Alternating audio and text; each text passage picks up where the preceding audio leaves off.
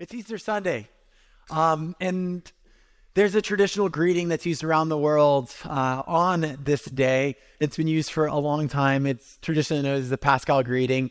Many of you probably are aware of this, but it's where one person says he is risen, and then the rest say in response to that, he is risen indeed. And so with that tradition in mind, let's practice that a couple times. Cool? All right. He is risen. He is risen indeed. Come on. He is risen. He is. Easter is a festival. It's not just a holiday, it's a festival. It's a festival, it's a celebration, it's a party. Because there's an empty tomb. And with all good celebrations, with all good parties, I hope that you have had the chance to eat some good food today at some point. I know some of you I was talking to came straight from work and you probably didn't get a lot of good food today, so help yourself to the donuts on your way out. So I have a question for you with all that in mind.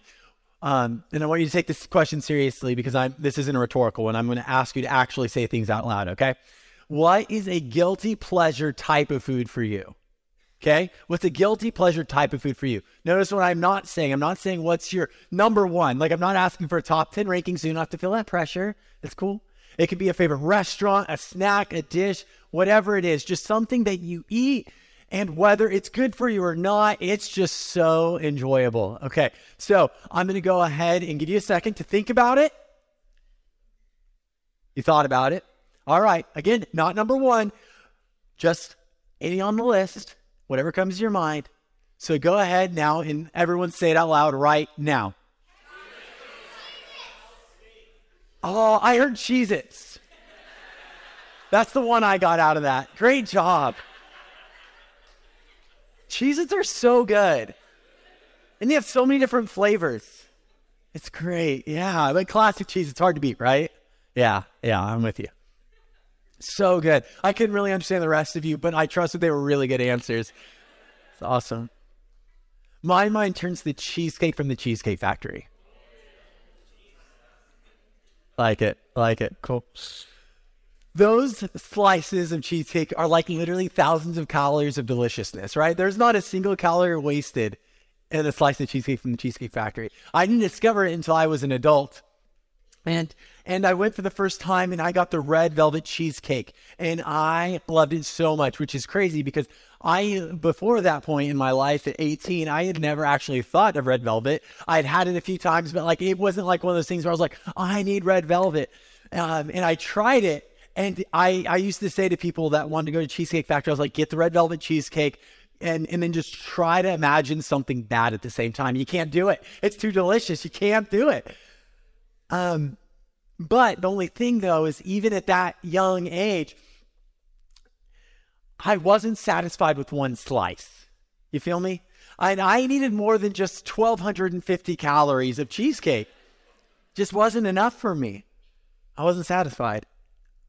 And so eventually a few friends went with me back to Cheesecake Factory. And this time around, we went again for dinner. And this time around again, I ordered myself an entree and a dessert. And so I ordered my entree first, as is the custom. And I ordered the best entree on the menu. I'm sure those of you who enjoy Cheesecake Factory, when that one friend asks you to a birthday dinner at Cheesecake Factory, I ordered a slice of the most refined chocolate tuxedo cheesecake for my entree.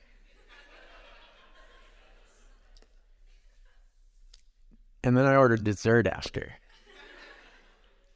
And then I went back to the red velvet cheesecake. I had a desire, and I knew that one slice wasn't going to cut it, so I needed two slices. So I did it, and that was literally my entire meal. Now, because it's Easter, I thought I'd write you guys a poem to explain how this ended up. Okay, it's a couplet. One slice didn't fulfill the desire, two would do the trick.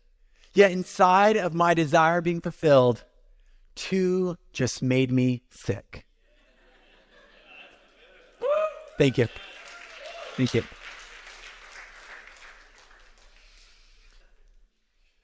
Now I'm going to be honest. I actually wrote that. When I wrote that down, I actually didn't mean for that to rhyme. And then I realized it was a couplet. And so then I was like, no, I have to say it like a couplet.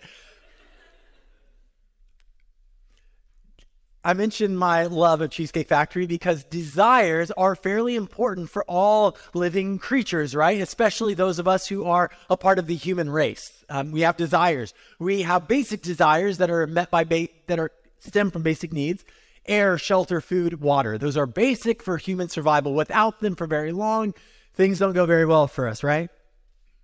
I think sleep's in there too. 5. Okay, well, I'd sleep.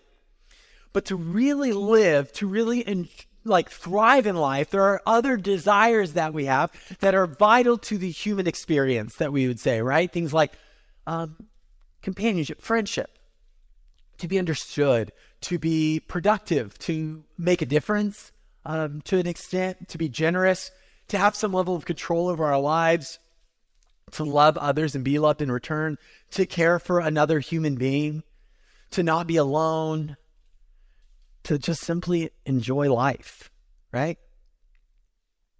Writing about desires, author C.S. Lewis wrote it this way: creatures are not born with desires unless satisfaction for those desires exist. A baby feels hunger, well, there is such a thing as food. A duckling wants to swim, well, there is such a thing as water.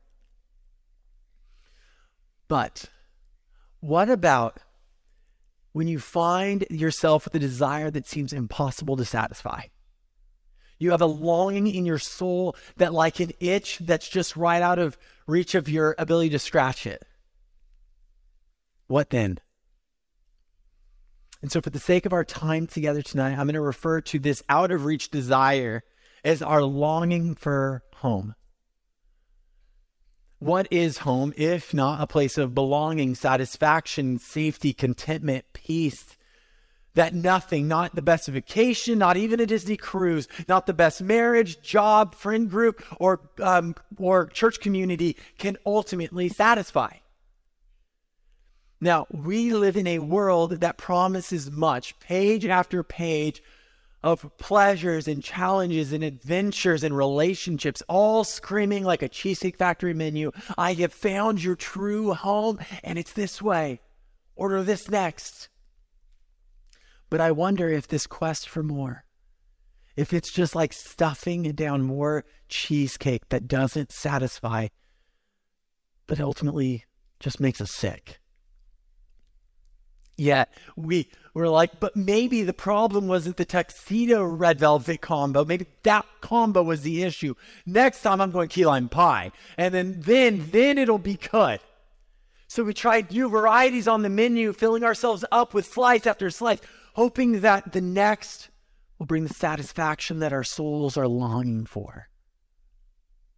Lewis goes on to write, if I find in myself a desire which no experience in this world can satisfy, the most probable explanation is that was made for another world. If none of my earthly pleasures can satisfy it, that does not prove that the universe is a fraud. Probably earthly pleasures were never meant to satisfy it in the first place, but only to arouse it, to suggest at the real thing. Home. Can we ever find this elusive home that our souls are longing for?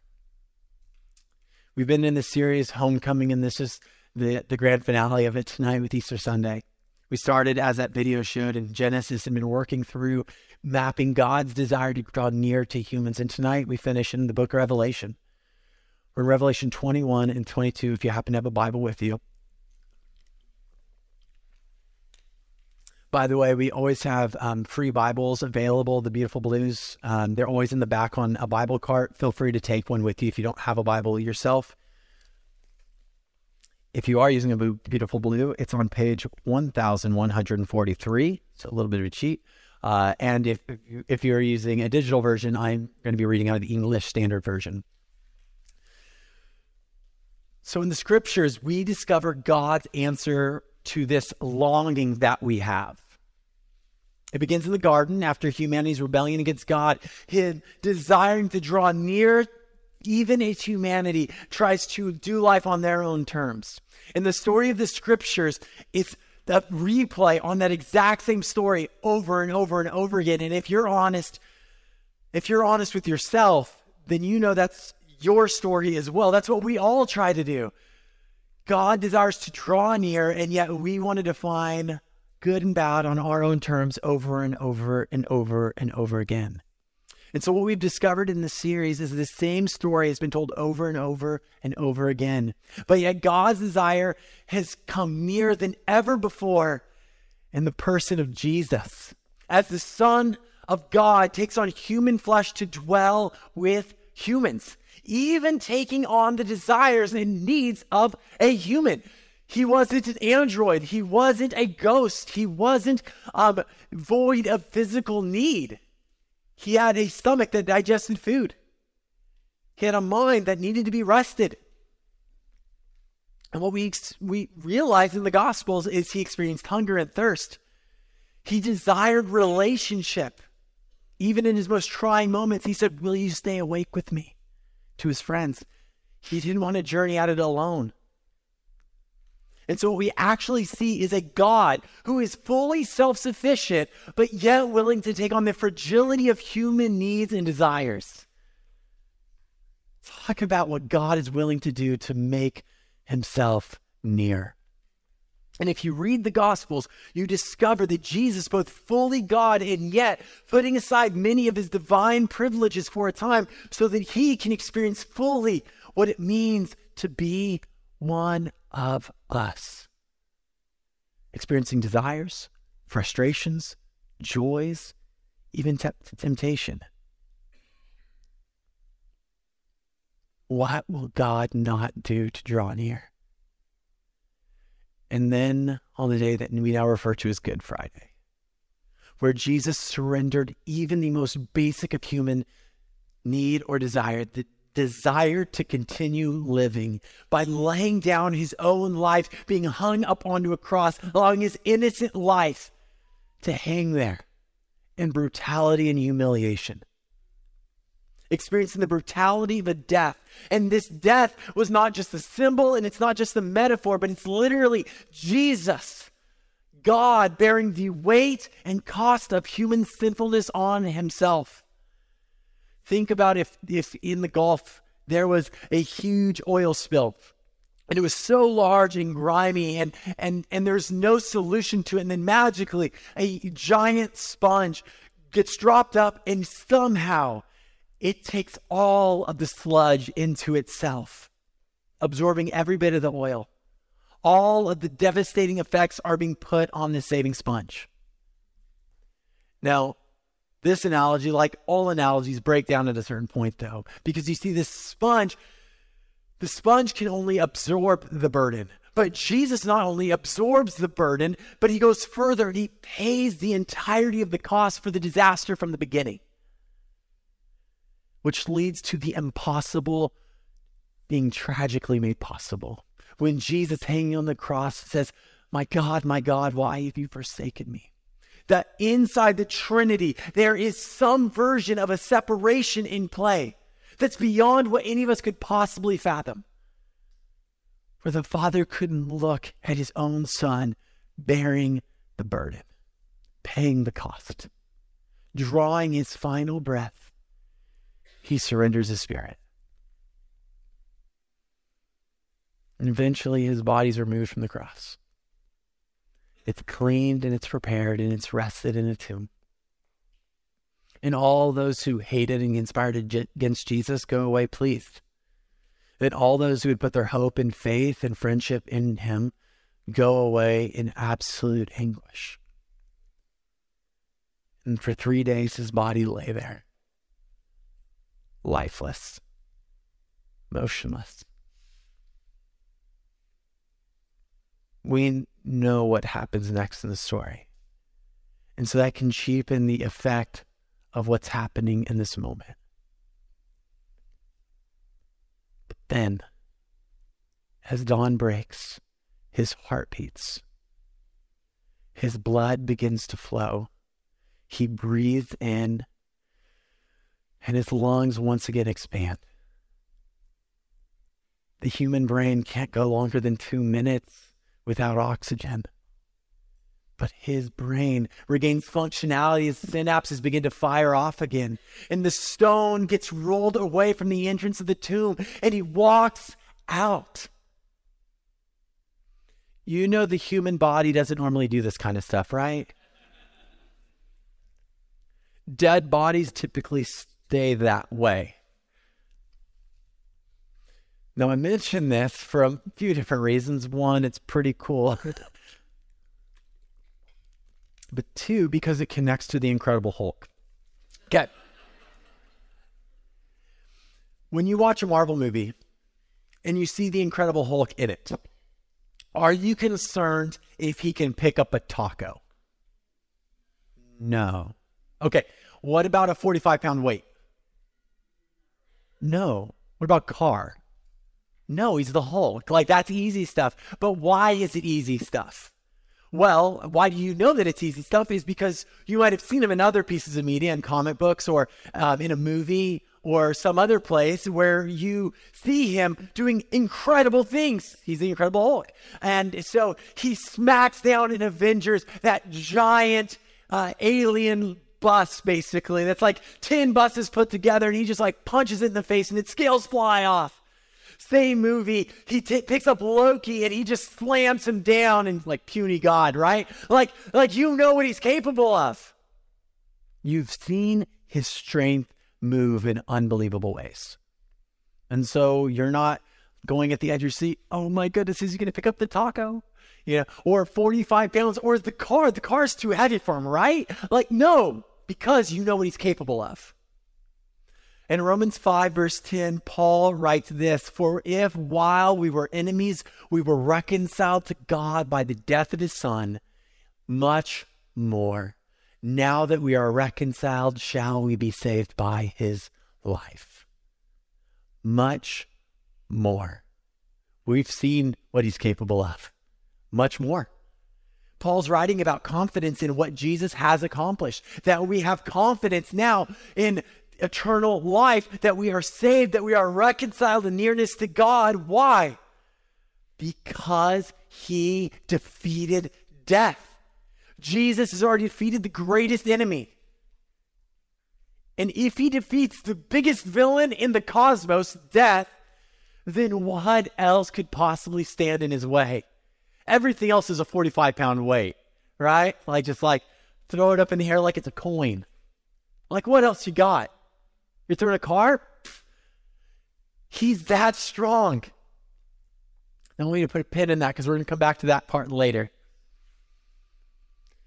But this connects to our soul's longing for home. Is he powerful enough for home? To bring us home? To make us home? This place of safety, belonging, purpose, where we are known for who we truly are and still loved. And so we look, but because we live on planet Death, this place that is filled with chaos and disruption and disorder, we look for home right here, right now, because this is the only place we have ever resided. And so we look to find satisfaction where we can find home.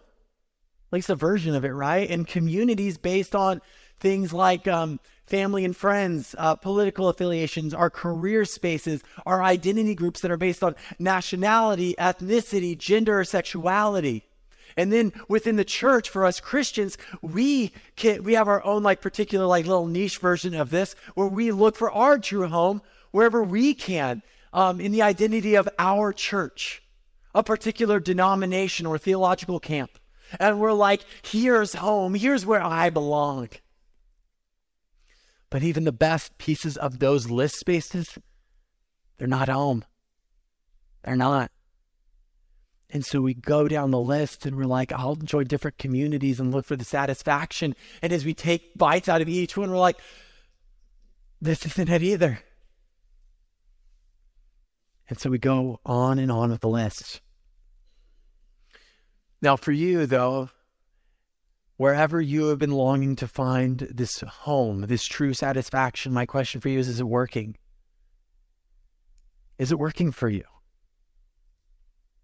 Maybe in some ways, if you're like me, maybe in some ways, but if you are a human being with a pulse, then the answer is likely not completely.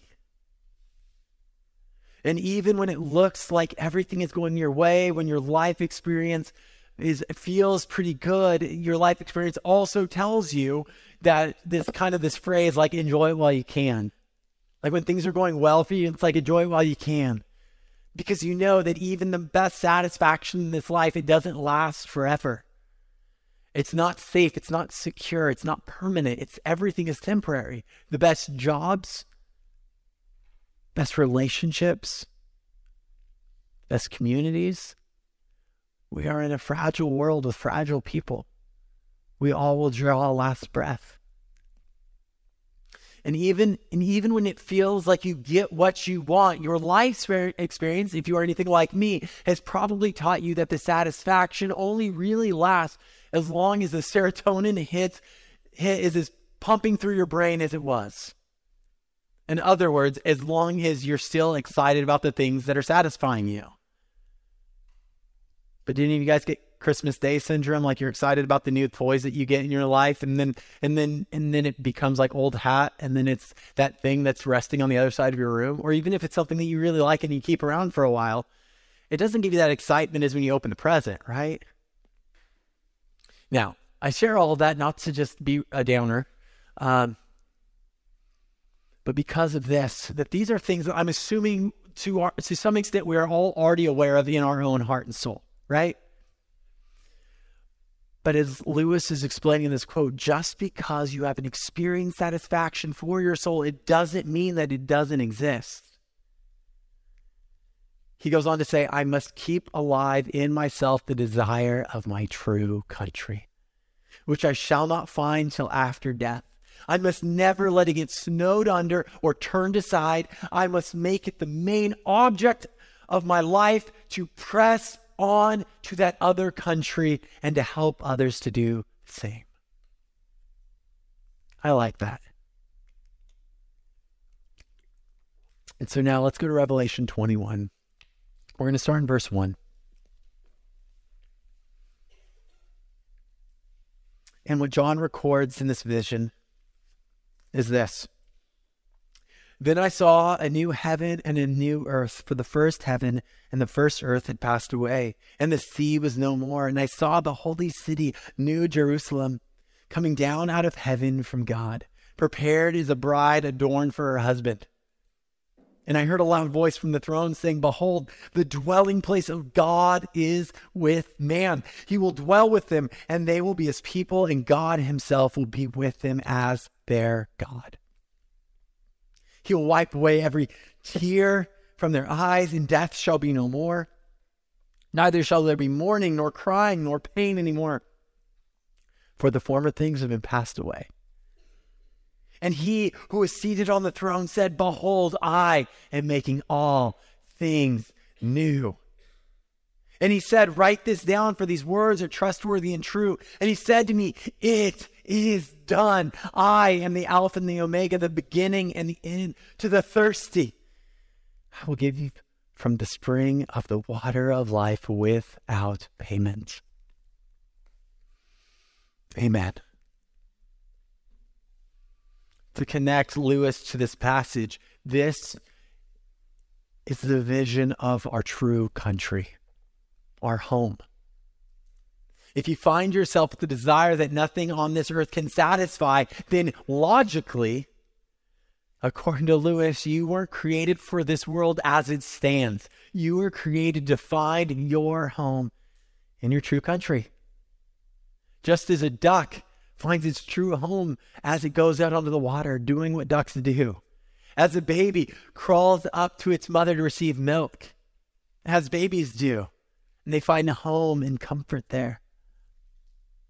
Our true country, our true home, it's not of this world. It's not like this world. But notice it's also very much like this world.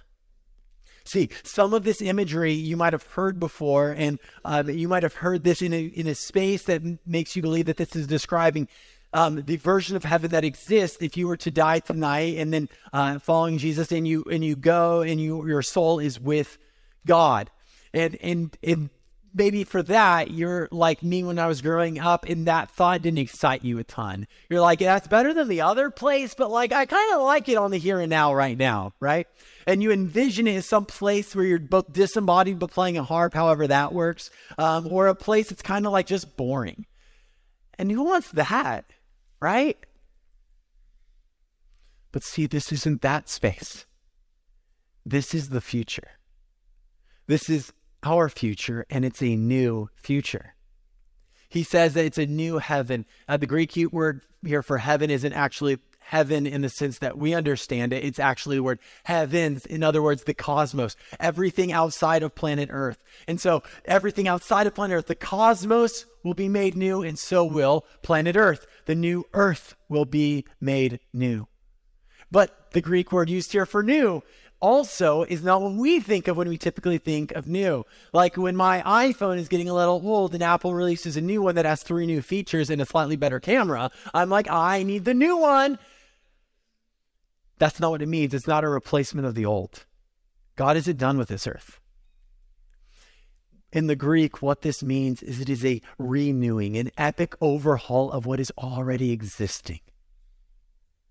It's a sponging of the cosmos of all the effects of death and sin and decay and darkness and bondage. All of that stuff is taken away. And there's a renewal of the entirety of the cosmos and planet Earth. Because what God is doing is he is making new our world, our cosmos, our planet to be fit for his presence to dwell with his people. And you see, in this new home, I love these descriptors, right? Every tear will be wiped away from your eye. The Greek word that's used here is not what you might typically think when we're thinking of wiping away a tear from an eye. Maybe you've had a loved one who was in a state of grief or just sadness, and you wiped away their tear right here, because that's what we can do.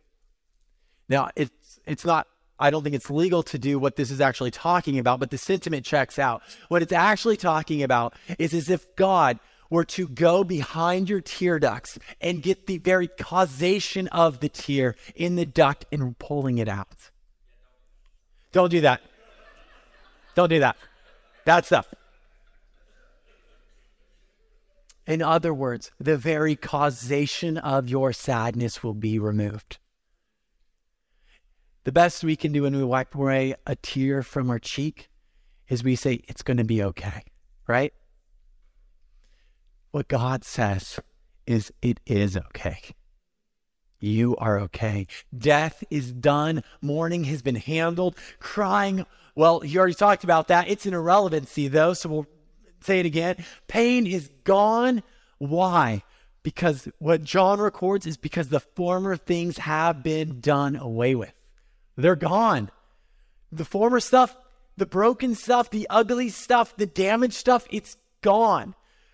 We don't have concepts for this because we've never lived in that land. We are people who have never existed in our true home. See, these things belong to that country, our true one. And John goes on to describe all that he is experiencing and witnessing in this vision of true home. And his words clearly fail him, but he does his absolute best. He describes their true home is going to be a place where there are no more defensive barriers or walls, because there's no enemy to guard against. And there's this capital city, this new Jerusalem that will come from the heavens, and it will make its way. It'll kiss the earth. Now, Jerusalem is literally translates to the city of peace. The only problem is this city of peace in the city of Jerusalem has never known peace for an extended period of time. Ever. The city of peace has never known peace. Even this week in the headlines, it doesn't know peace. But this new Jerusalem will. It will be the true city of peace, that this one that is flawed and filled with humans, which means it is broken and decaying just like the rest of us. That one will be replaced by the new one. And you see, you get this feeling from John, as he is experiencing that city, he is blown away by what he is trying to perceive. Revelation 21, verse 22. If you want to head there with me. He says, "And I saw no temple in the city, for its temple is the Lord God, the Almighty, and the Lamb. And the city has no need of sun or moon to shine on it, for the glory of God gives it light. And its lamp is the Lamb. And by its light will the nations walk, and the kings of the earth will bring their glory into it, and its gate will never be shut by day, and there will be no night there at all.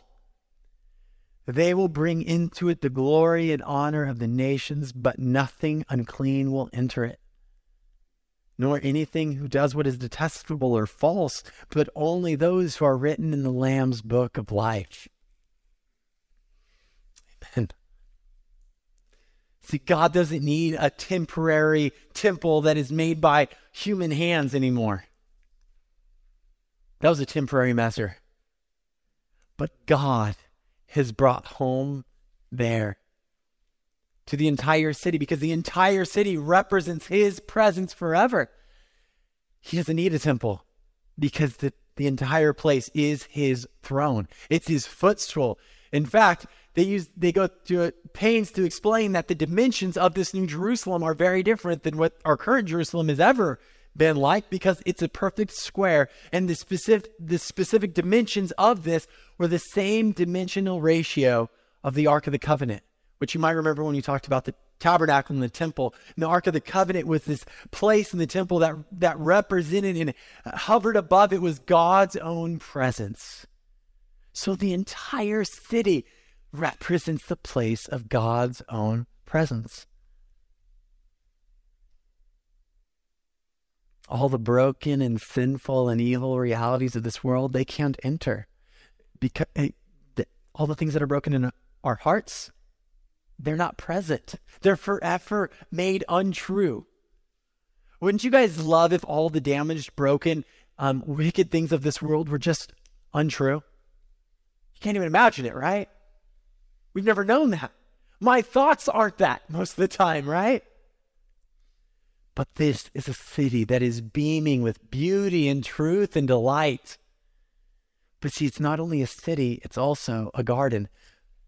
Verse 1 of 22 says this: "Then the angel showed me the river of the water of life, bright as crystal, flowing from the throne of God and of the Lamb, through the middle of the street of the city. Also on either side of the river, either side of the street of the city, also on either side of the river, the tree of life with its 12 kinds of fruit, yielding its fruit each month. The leaves of the trees were for the healing of the nations." If you've been with us throughout this series, you remember how it started with this tree of life, right? This tree that represents God's own life force, that by taking of it, we partake in God's own life, his eternal life. But because of the brokenness of human sin, we have been separated from it for the vast majority of the scriptures, from Genesis chapter 3 all the way to now. But now the tree makes its appearance again. The tree of life is back, and it's a tree that's on both sides of a river. It's one tree, two sides of a river. Figure that one out. But it's awesome, right? And its leaves, it heals the nations. This garden city is our true home. So consider right now the longings in your soul, all the desires that nothing on this earth seems to satisfy. A home of lasting safety and adventure, of joy and friendship, a world without need. Just as a duck is satisfied when it's on the water, or a baby is satisfied as it receives milk from its mother. Every longing of your soul is meant to be satisfied in your true home. Now imagine, though, if you were walking through a forest, pretend there's forests in Florida, and you're walking through the forest and you stumbled upon a perfect utopia. A perfect utopia. Assume there's a bubble so hurricanes can't affect it either, okay? And it's just beautiful beyond your dreams. And you're allowed in. And you go in and you can live there. And it has all the leisure, all the adventure, all the friendship, all the best food, and no sickness. It's awesome. There's no prejudice. Wouldn't that be awesome?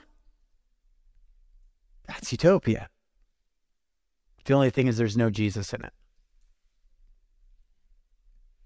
Could you be satisfied with a utopia that does not have Jesus in it? And I say this because oftentimes I know this is in my heart, and I'm going to assume that I'm not the only knucklehead in the room, but what we can do as humans is we can think of the good things we want from him rather than him. We reduce him to a tool to get whatever version of our good life is. We want the healing, we want the promotion, we want the relationship, we want the peaceful feeling, we want the mental health, we want eternal life. And so he's our ticket. Or, on the adverse side, is we want to avoid the bad life. So we want to avoid a life that is free from fear and disease and depression and addiction and definitely hell. So we're like, I'll cozy up to Jesus because he's a great tool. But Jesus isn't a tool. He, whether you know this or not, whether you recognize this to be true or not, he is your king. He is your master. He is the one who has come to save you. He is your friend. He desires to be your good shepherd. He desires to be your beloved. He desires to be your protector, your everything. The one who your heart longs for. And he wants to draw near to you. Whether you know this or not, whether you even believe he's real or not, whether you really believe that there was a literal Jesus who hung up on a cross, that there was ever an empty tomb. What you believe to be true about it, the scriptures say what is true about it. And what we discover in the scriptures is that Jesus wants you. He loves you. And he wants you to learn to love him. Because in him is satisfaction. In him is hope, is joy. Not because he can give you the things that produce those things, but because he is those things. He doesn't just want to give you the good life. He wants to give you so much more than that. He wants to give you himself. And so go to verse 3 of 22 now. No longer will there be anything accursed, but the throne of God and of the Lamb will be in it, and his servants will worship him. You see, what makes this new earth, this new Jerusalem, this new place our true home, it's not just that it lacks all the broken stuff. It's not that it's just filled with all the wonderful stuff. What makes this our true home is that it is the dwelling place of God with humanity, with you and me. And what gives all of this true beauty is that God's nearness will be with us forever. We have never experienced that. At your best, when you have had spiritual moments with God, when you have felt so near to him, those are just a signpost to what's to come. He is our true home. Now, if you're anything like me, maybe you're thinking right now, well, I've tried the whole Jesus thing before. And in some way, it was satisfying for a time. In other ways, it felt like just the next slice of cheesecake, right? So you chalk it up to that time or that season or the way that you're raised, quote unquote, in religion. Now, here's something you should know about our biblical community. If you're newer to being around here, what you should know is we have zero desire to sugarcoat things around here. We don't want to put up fronts. And if we do, we're sorry. And so personally, what I have experienced is I have experienced such rich and deep and intimate seasons with Jesus, where it feels like he's so near, where it feels like I'm on the mountaintop with him. And I have experienced many seasons that feel very much like the opposite, where it feels dry and burdensome, feels distant, and filled with longing. And maybe you're like me, you have been following Jesus for some time, but even still you feel this longing deep inside you. And so all of this talk about your true home, it kind of rings suspicious. You're like, well, I mean, if he's not delivering on the goods in the here and now, how do I know that in the future that's what's coming? But here's what I found to be really encouraging for me personally and a huge comfort. And I hope it would be to you as well. Costco samples. Costco samples are awesome. Does anyone agree? You guys like Costco? Yes. Okay, good. All right, good. You guys have a pulse. Okay, great. Costco samples are awesome. I love Costco samples, but they're not meant to fill you up. They are a foretaste into the wonder that will happen when you bring all of those taquitos or trail mix or broccoli cheddar soup. It's great, but it's a foretaste. But also, they're never as good when you get home, right? See, those moments of deep intimacy with Jesus, when you are experiencing such intimacy and depth in the grace of God, when you feel so near that you could just reach out and touch him, those are a sample, a foretaste of your true home. It's not because God desires to be distant. It's because we are still vastly imperfect creatures. We have human sinfulness still in effect. What we affectionately refer to as the old man. And the old man or old woman is not a super kind or loving person. And that person desires to do things our own way, to do things on our own terms. But in those moments of nearness and that lasting satisfaction, that stuff is only a foretaste of it. A sample of what is to come when all the broken things inside have been made untrue forevermore.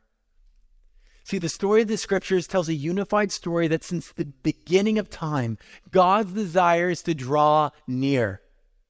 From the rebellion in the garden all the way till this room tonight, God has never stopped making a way to bring home near and near and near to us.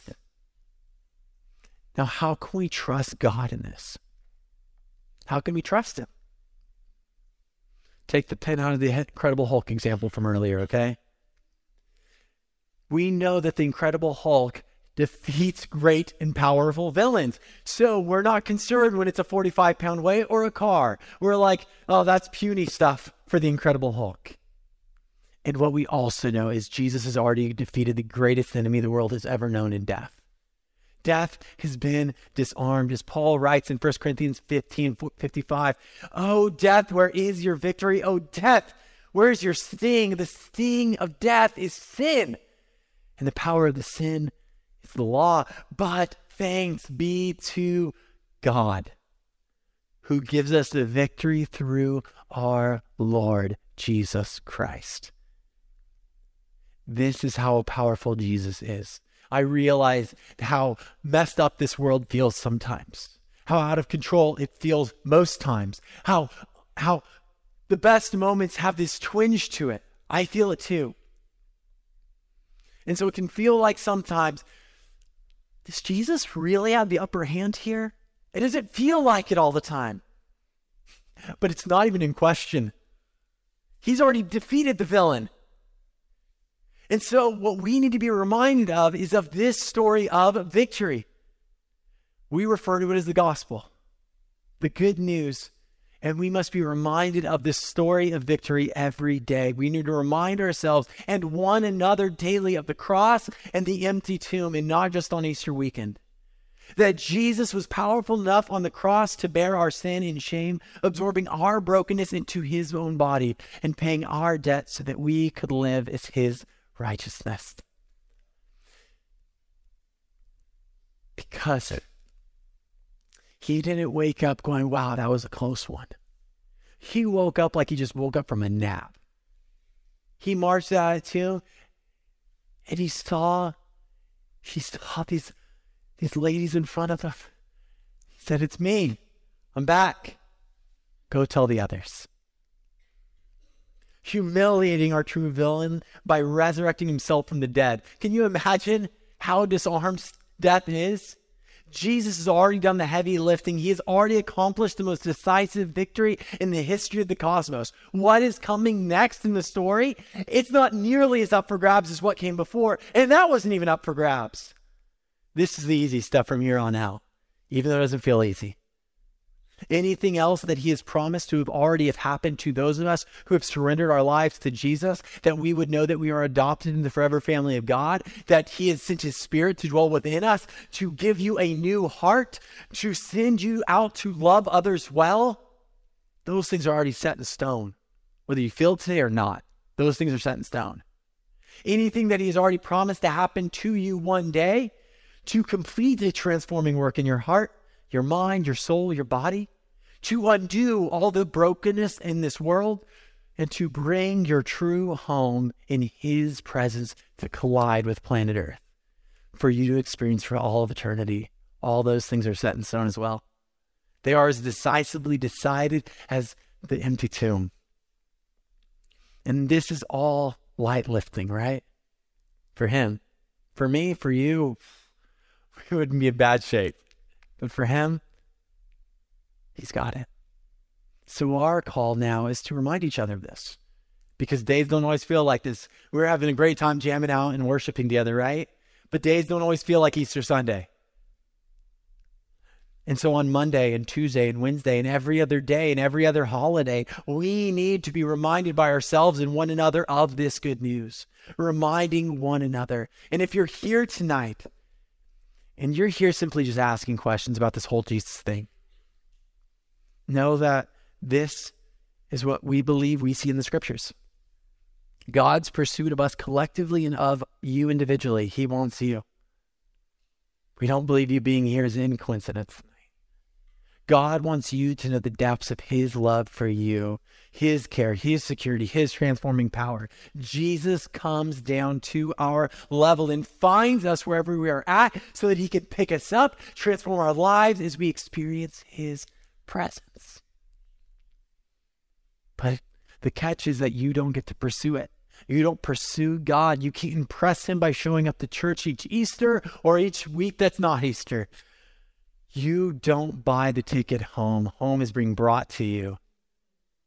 Through Jesus, home has come to find you. So this is our true homecoming.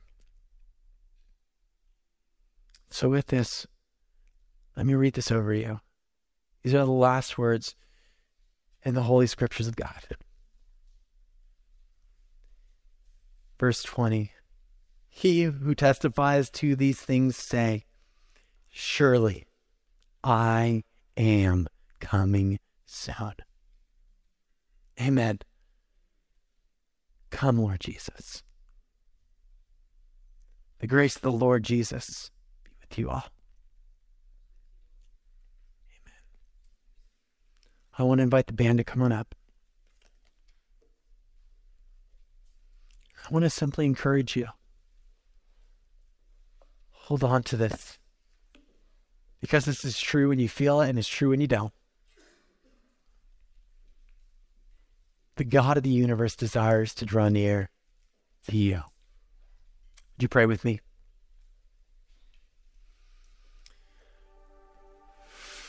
Father, you are so good, so kind, so loving.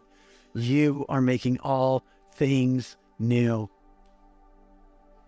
Father, would you remind us of this tonight, tomorrow, when we feel it, when we don't. For all of us who are here tonight and don't know you, have never surrendered our lives to you, Lord, help us to cross the line, to be so compelled by your Spirit that a veil would be lifted off of our eyes to see you for who you truly are, to be so compelled by your beauty and wonder that we just want to know you more.